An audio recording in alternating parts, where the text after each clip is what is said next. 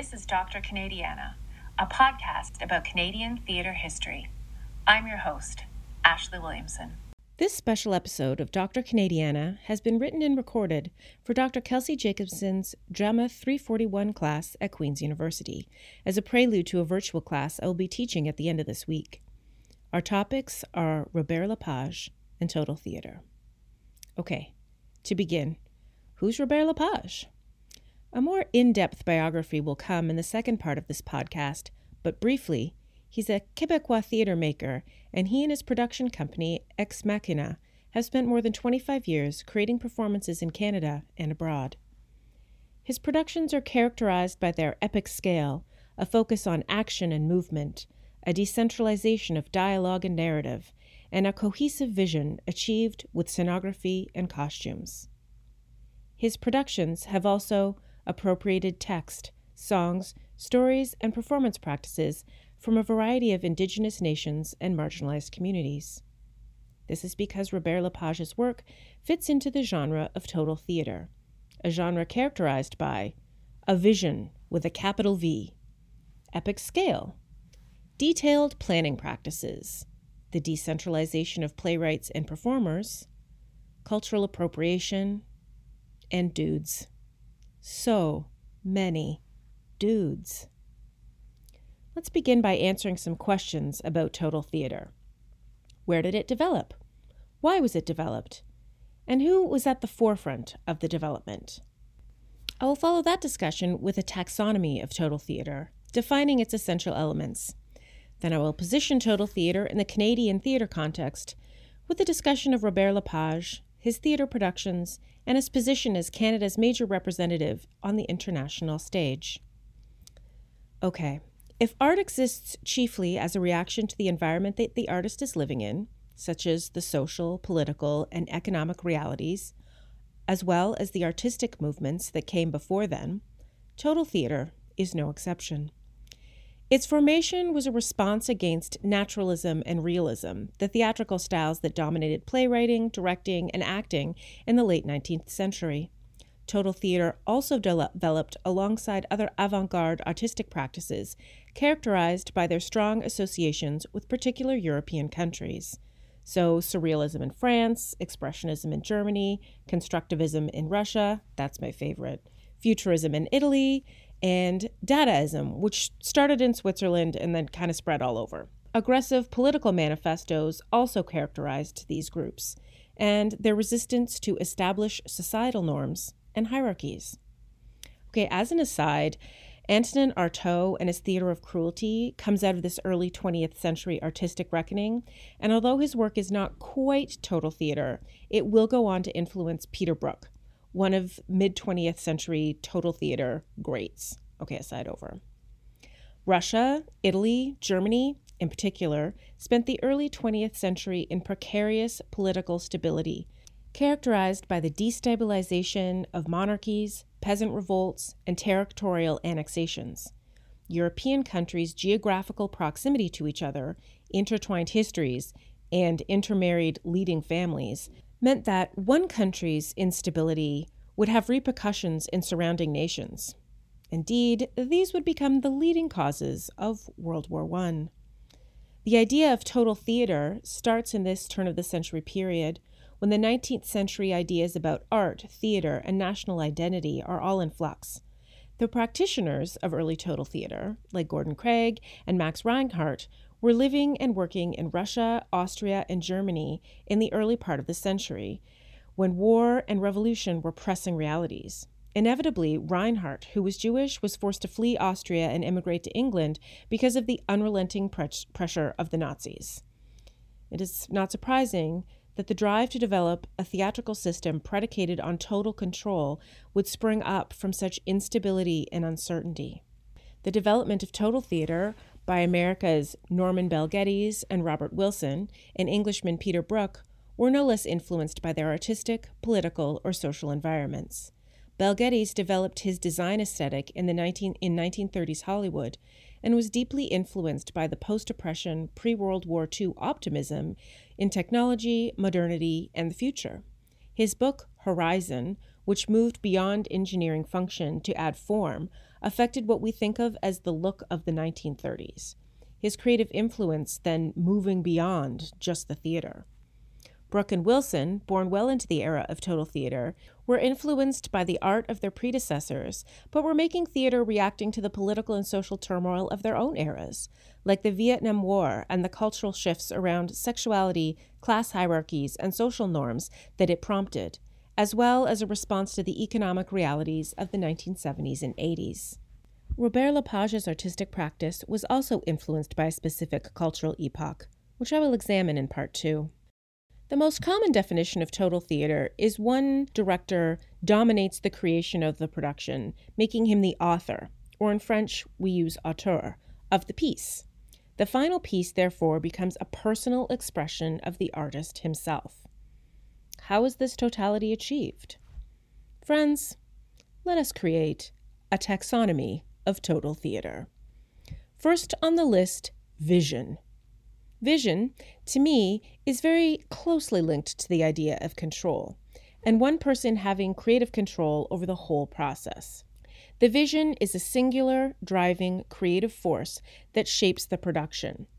This idea begins with Gordon Craig's 1905 book, Art of Theater, where he writes of the, quote, controlling imagination, end quote, and its role in theatrical productions. And a strong personal artistic vision characterized the work of not only Craig, but Max Reinhardt, Norman Bel Geddes, Robert Wilson, Peter Brook, and then later Robert Lepage. This vision and its control over the process is also the element from which all the other pieces extend like spider webs. The next essential aspect, scale. The sets are not just large, but multi-tiered and will require the renovation of an existing space, or perhaps the building of an all-new one. The play is not 2 hours, but rather 4, 6, 8 hours long, or maybe it's a few days. There isn't just a large cast. There are 300 people in it, or maybe 1,000 performers.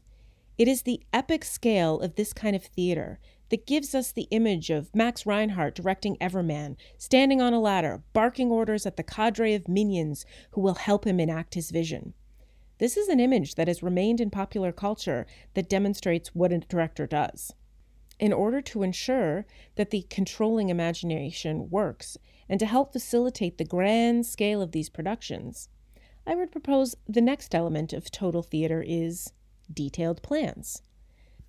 This is seen most famously in Reinhardt's director's book, which anyone who has directed anything in the last 100 years has felt compelled to compile. You should see mine for A Funny Thing Happened on the Way to the Forum, or The Man of La Mancha. In total theater, these books became extraordinarily detailed. Costume design, mask design, lighting design, set design, complex tracking of all performers and every movement or gesture. The idea was these books would be so detailed, so thorough, that the production could be executed without the presence of the director. This passage from Chapter 5 of the Cambridge Anthology of Drama describes this kind of planning. The director's book for each performance gave a moment-by-moment placing of the actors, their moves, gestures, even facial expression and tone of voice, written in the text or notated on ground plans of the stage setting, together with detailed notes on the lighting, music, sound effects, in addition to three-dimensional sketches of each scene, prepared in the minutest detail before the actors were hired or rehearsal for a particular production began, and revised with added notes over the years a production ran. These effectively controlled not only the actors, but every element of the production." End quote. The book would exert total control before actors were cast, and well after the auteur had moved on to another project. These books often became the artifacts themselves. Bel Geddes' plans for The Divine Comedy toured art galleries through the U.S. and Europe, although the production itself never came about. Peter Brook rejected the idea of a director's book that would have him come into rehearsals with all the movements and staging worked out. Rather, he wanted all of his work to be done improvisationally in the rehearsal room with his actors and collaborators. And then he would write down all the gestures and the staging and the expressions and set them into a book. It was a different method to achieve a similar end. Okay, the next element, decentralization of the playwright with text and narrative in favor of impressions. Because the vision was mostly just that, a vision, a visual, Craig stripped away dialogue in favor of movement, action, and scenography, calling the stage itself a living entity. Reinhardt positioned the director, with the assistance of a dramaturg, above the contributions of the playwright. Robert Wilson famously cut, condensed, reshuffled classical texts, as did Peter Brook, who, quote, reduced Shakespearean text to patterns of sound, end quote. Also, and I do not know what this is, every total theater practitioner took his turn at telling Shakespeare in his own way, especially Hamlet. Hamlet! These auteurs also spent a great deal of time sorting out the actor problem. For Craig, this meant saying things like, the actor should be abolished in favor of the marionette, and that plays should be about shapes and not people. He also asserts that the director is the most important element of the theater. Okay, another aside. Let's note that Gordon Craig's mother was Ellen Terry, who was one of the most celebrated actresses of the late Victorian English stage, and who was also great friends with George Bernard Shaw, an acclaimed playwright. I do wonder if there is something more than artistic experimentation underlining Craig's rejection of actors and playwrights. Anyway, the urge to replace actors with puppets is not Craig's alone. Reinhardt, Wilson, Brook, and Lepage all deploy this tactic, and we will discuss their choice of puppets in our next section on appropriation. Some approached the issue of actors by creating specific training. Reinhardt advocated for common training and created an ensemble which gave him even more control of the finished product. Brook took a similar approach. He called it collective creation. Please see episode 4 of this podcast for what that looks like in Canada, which is to say, not like Brook. In this particular phase of Brook's career, he worked through his ideas about Artaud's theater of cruelty and wrote his book, The Empty Space. This era of work with actors was marked with tightly controlled improvisation, ritualized movements, and a lot of psychological exploration. And here is another aside, more like a public service announcement. This is not an episode about Peter Brook, but I want to mention that this kind of actor training, the encouragement of extreme emotional states, ritualized vocalization using material that is spiritually or culturally out of context, and in particular improvisations that are violent, sexual, or gender-based, is not just the purview of Brook. There are many theater companies and directors operating this way through the mid-20th century. It is predicated on a kind of rehearsal hall hierarchy that crosses a line. And not just retroactively as we look back on it from our position now, it crossed a line then. And this style of training still prevails. It is not cool. Do not put up with it. PSA over. Later in the 20th century, the actor problem was sometimes solved by the director also being a performer, like Wilson and Lepage, who frequently played the central role in their productions. Being in the production is another way of exerting control over the production. Yes? Okay, now our final category is cultural appropriation. Yep, it's actually part of the formula. From Craig's desire to replace his actors with marionettes and deciding to use the spiritual essence of Bunraku marionettes or Indonesian and Indian shadow puppets, to Brook stripping away the cultural and religious significance of Maori chants and 17th century Sufi poetry to create sounds and rhythms, the mining of global cultural practices to make theater is central to total theater. Make no mistake, using cultural practices out of context has never been okay, but the earlier total theater makers can themselves be contextualized by the cultural fascination with non-Eurocentric art of the early 20th century, which, to be clear, was always othering, but not always malicious. This time period was marked with various cultural rages like Egyptomania, Orientalism, and Fauvism. I was having an email exchange with a friend who's a scholar of the early 20th century modernism movement about writing this podcast, and he pointed out that this fascination with and appropriation of other cultures was itself a facet of modernism. He said, quote, "So, a big part of the modernist avant-garde break from tradition was that it rejected the idea of a national or period style. Basically, art is all about forms and ideas, not identities or values. So internationalism and formal appropriation becomes a big part of modernist art. This seemed like a rebellious and progressive gesture for people who equated national culture with capital N nationalism, which left modernists feeling a bit perplexed when post-colonial critics started saying, no, but wait, some of this is appropriation. So the big question about modernism ends up being what's gained and what's lost when you remove the idea of national identity from art." End quote. To early 20th century artists, looking to other countries and traditions for inspiration was part of rejecting violent nationalism being forced on them by repressive governments. For example, the Nazis, Soviets, Italian fascists, rather than stealing from other cultures. But as time goes on, thinking that art has nothing to do with identity becomes a great excuse for white guys to steal shit from people and shutting down people who want to talk about their identities.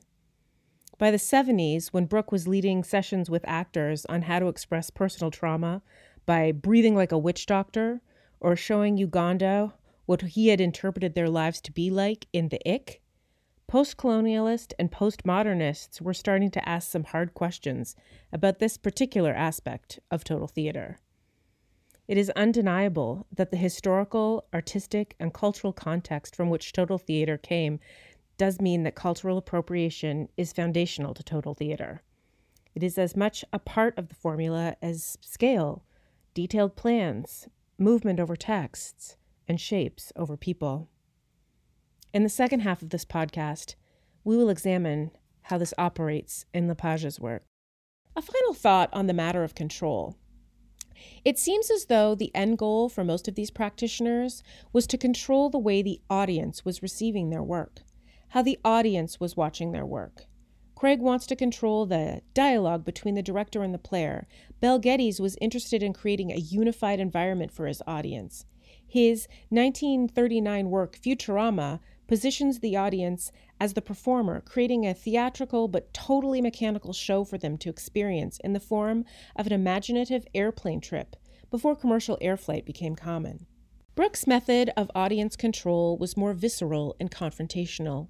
In Marat Sade, his actors careen into the audience, quote, forcing assistance from them, while at the end of the play, a line of capering and chanting inmates surge threateningly down the stage toward the audience, acting out the Marxist image of revolution in 1 step back, 2 steps forward, end quote. I have a lot of thoughts about this. A lot. This preoccupation with the audience reception of the work is an interesting idea to put alongside these directors' desires to enact a unified vision.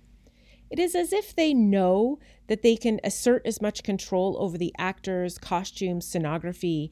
They can make models. They can choreograph a sea of people's every gesture, replace people with puppets, strip the text down to its barest rhythms. But they cannot make the audience understand their intentions.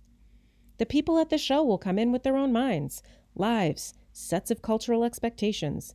They will have had a good day or a bad day. They will have read and loved Hamlet, or they will have read and hated Hamlet. They will know what Indonesian shadow puppets are, or they will have heard their grandmother recite Sufi poetry, or they won't have. You can try all you want, but the audience is really beyond anyone's total control. After the break, we get into the Robert Lepage of it all. This week's sponsor is here to help you with the unrelenting task of making dinner. New meal kit delivery service, Total Supper, is here to give you control. Total control. All the ingredients for your meal come pre-measured in 100 tiny boxes contained in one giant box. Follow the meticulously detailed instructions, including diagrams and a small model of the supper, so that you will finally understand. Also, Total Supper wants your meal to be epic. so there are 5, 6, 7, sometimes 8 courses in every box. Total Supper takes classic recipes and reimagines them. This week's salad has been reduced to just a rhythm. Total Supper. Let's make dinner a way bigger deal than it needs to be. Promo code Lepage. Okay, let's look at some Canadian total theatre. Robert Lepage was born in Quebec City, December 12, 1957. He studied in Paris with Swiss director Alain Knapp in the late 70s, but returned to Quebec and joined Théâtre Réparé in 1982, becoming its artistic director in 1985. The company was known for including actors in its creative process. In 1989, Lepage was appointed artistic director for the French theater section of the National Arts Centre. However, by 1994, he had moved back to Quebec City, founding his company Ex Machina. The company moved into an old firehouse in 1997 that had been purposefully renovated to accommodate Lepage's cinegraphic and movie-making activities. For the last 25 years, Lepage and Ex Machina have produced shows on a very grand scale. For example, Peter Gabriel's 1993 Secret World Tour, which I saw, and it was truly amazing. 2010's Totem for Cirque du Soleil in Las Vegas, or Wagner's The Ring Cycle at the Metropolitan Opera House in New York. The Met had to install steel reinforcements under the stage in order to support Lepage's roughly 45-ton set, which fits into that taxonomy under scale modification of existing space to accommodate the vision. Before we begin, I would like to say that Robert Lepage's artistic output is staggering. He has done so much work, so much. It is rumored he likes to work on 15 projects at once. It will therefore be impossible for me to discuss the totality of his work in this podcast. Unless we want me to total theater this thing and make it 4 hours long and extraordinarily detailed and full of my own reflexive expression? Yeah, no, me either. So this discussion will refer to a very narrow sample. Okay, let's hold Lepage up to the definition of total theater. The Cambridge Anthology provides an excellent list of all the ways that Lepage's work fits with the work of the men we discussed in Part 1, and also how he adheres to the tenets of total theater. First, quote, he is a director who writes his own scripts, in which he then performs, having also designed the sets, plotted the lighting, and arranged the music or the film clips accompanying the action, end quote. This is in line with the definition of total theater, and it also positions Lepage alongside Wilson, since both men perform in their own productions. But the attention to every single other detail of this production also aligns him with Craig, Reinhardt, Bel Geddes, and Brooke. Next, they describe his work as ranging from, quote, highly personal one-man chamber pieces to mammoth, multilingual, epic productions lasting up to 9 hours of performance time, end quote. Okay, so epic again. We got the scale. There's also mention of his use of puppets and robots, which fit neatly into the taxonomy too. The excerpt further notes that Lepage's use of highly contemporary, cutting-edge technology in his performances. Here's what a friend told me about seeing Image Mill, the 2008 production Lepage created to commemorate the 400th anniversary of Quebec City. Quote, it was incredible. Absolutely massive production. The technology behind it all must have been incredibly complex, but it worked perfectly and was just very engaging and involving, and you forgot about the machinery and just marveled at the show and how the grain silos worked as screens. There were groups and families crowded on the shore, sitting on chairs and blankets, eating and drinking, and then oohing and eyeing.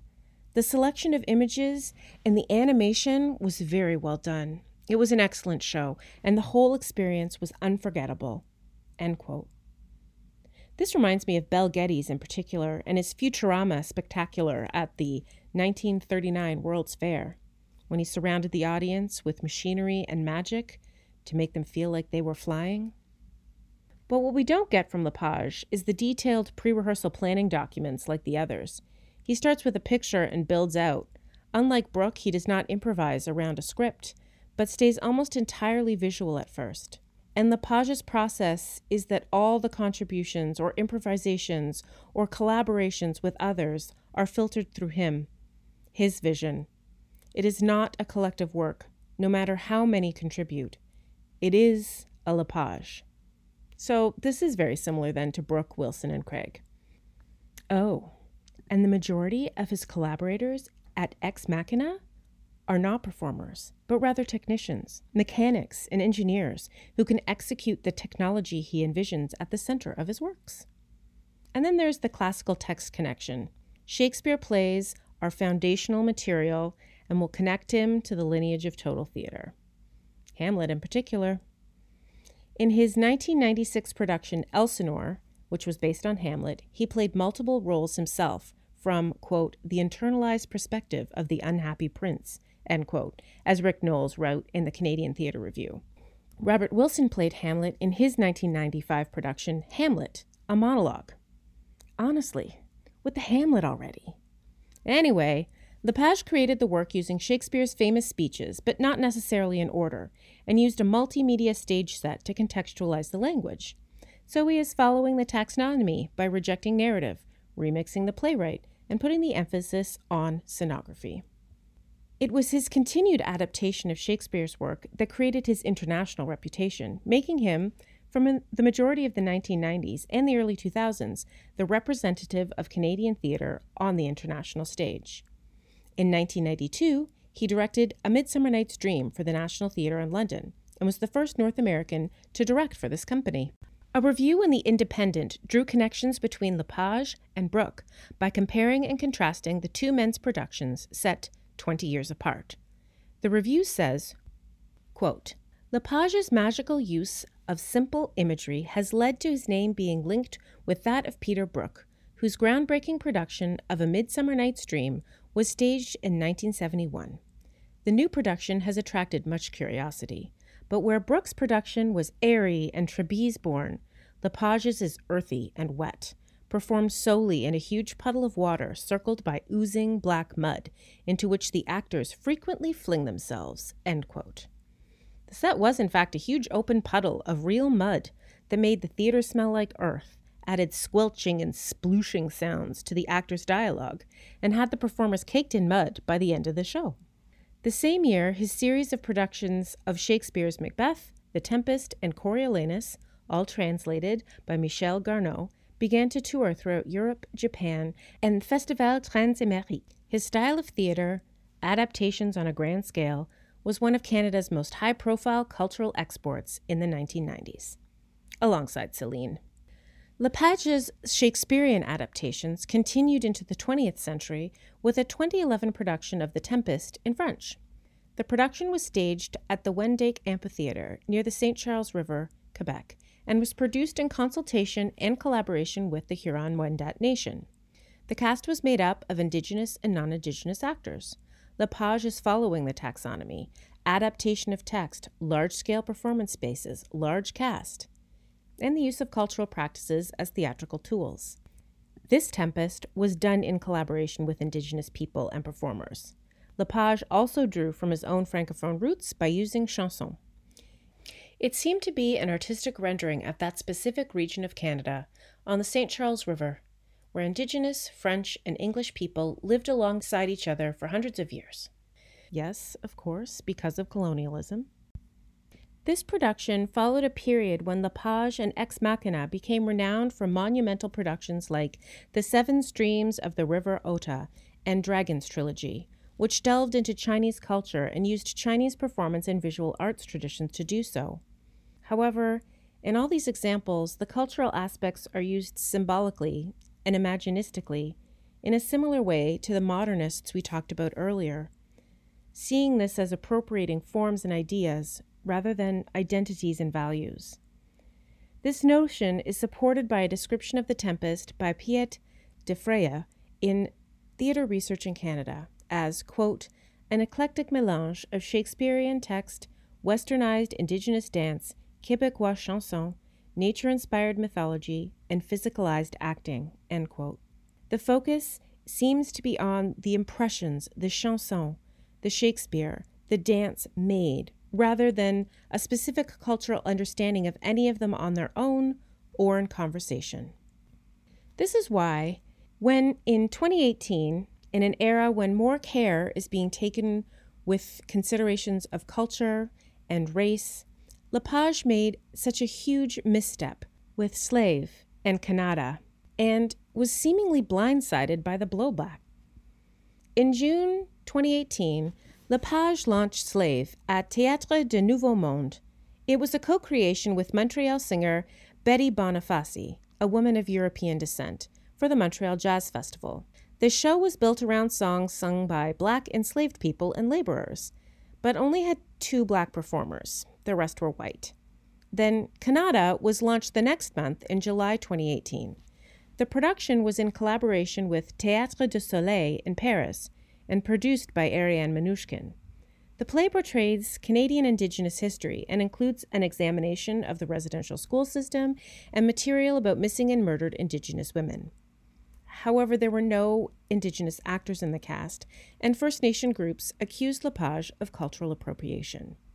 Again, we are seeing specific social and political moments affecting the production of art. In this case, 2018, it is both the Truth and Reconciliation Commission bringing attention to the woeful, shameful way Canada has treated its Indigenous communities, and Black Lives Matter activists forcing the conversation about white supremacy and Blackness into the light. Using cultural material in his production as forms, shapes, sounds, and ideas is what Lepage has been doing his whole career. And not only was there little pushback or examination of this practice, he was rewarded nationally and internationally with directing contracts, spots at global theater festivals, work with art institutions all over the world. His way of doing theater, his take on total theater, garnered him the Companion of the Order of Canada, Officer of the National Order of Quebec, an induction into Canada's Walk of Fame, the Governor-General's Performing Arts Award for Lifetime Artistic Achievement, the European Commission's Europe Theatre Prize for 2007, the Glenn Gould Prize. This is a case where 2 ideas can be true at the same time. I would propose the first idea is that Robert Lepage is very good at what he does, and his technical and creative innovations have expanded the possibilities of theater and what can be considered theater in a clear, tangible way. The second idea is that the way he makes theater, using the methods and principles of total theater, which are a vision, scale, detailed plans, decentralization of playwrights and performers, and cultural appropriation. His work can no longer be received the way he is used to it being received, and that to move forward, he will have to find a new formula. To those of you I'll be meeting on Friday, I look forward to talking with you more about Total Theater and Monsieur Lepage. I welcome your questions. And I cannot wait to show you the 1 million pictures of Total Theater performances that I have stolen from the internet. For those of you who listen, even though you are not my students, get ready. Series 2 is in the works. Until next time, eh? Sources consulted for this episode of Dr. Canadiana include Chapter 5 of the Cambridge Anthology of Drama, Robert Lepage and Ex Machina's pages on Canadian Theatre Encyclopedia, Rick Knowles' article about Elsinore in Canadian Theatre Review No. 17, Summer, 2002, Pete Defry's article in Theatre Research in Canada, Britannica.com's pages on Ellen Terry, Robert Lepage, Robert Wilson, and Peter Brook, Cambridge Theatre Online pages about Gordon Craig, Max Reinhardt, Norman Bell Geddes, Robert Wilson, and Peter Brook. The independent newspaper Theatre Review of Midsummer Night's Dream from 1992, a CBC article by Kevin Dougherty about Slave in a Global News article from the 28th of December 2018 about Canada, an article in the New York Times about the Met reinforcing its stage for the Ring Cycle by Daniel Watkin, an email exchange with Dr. Tim Euchre, and an email exchange with William Denton.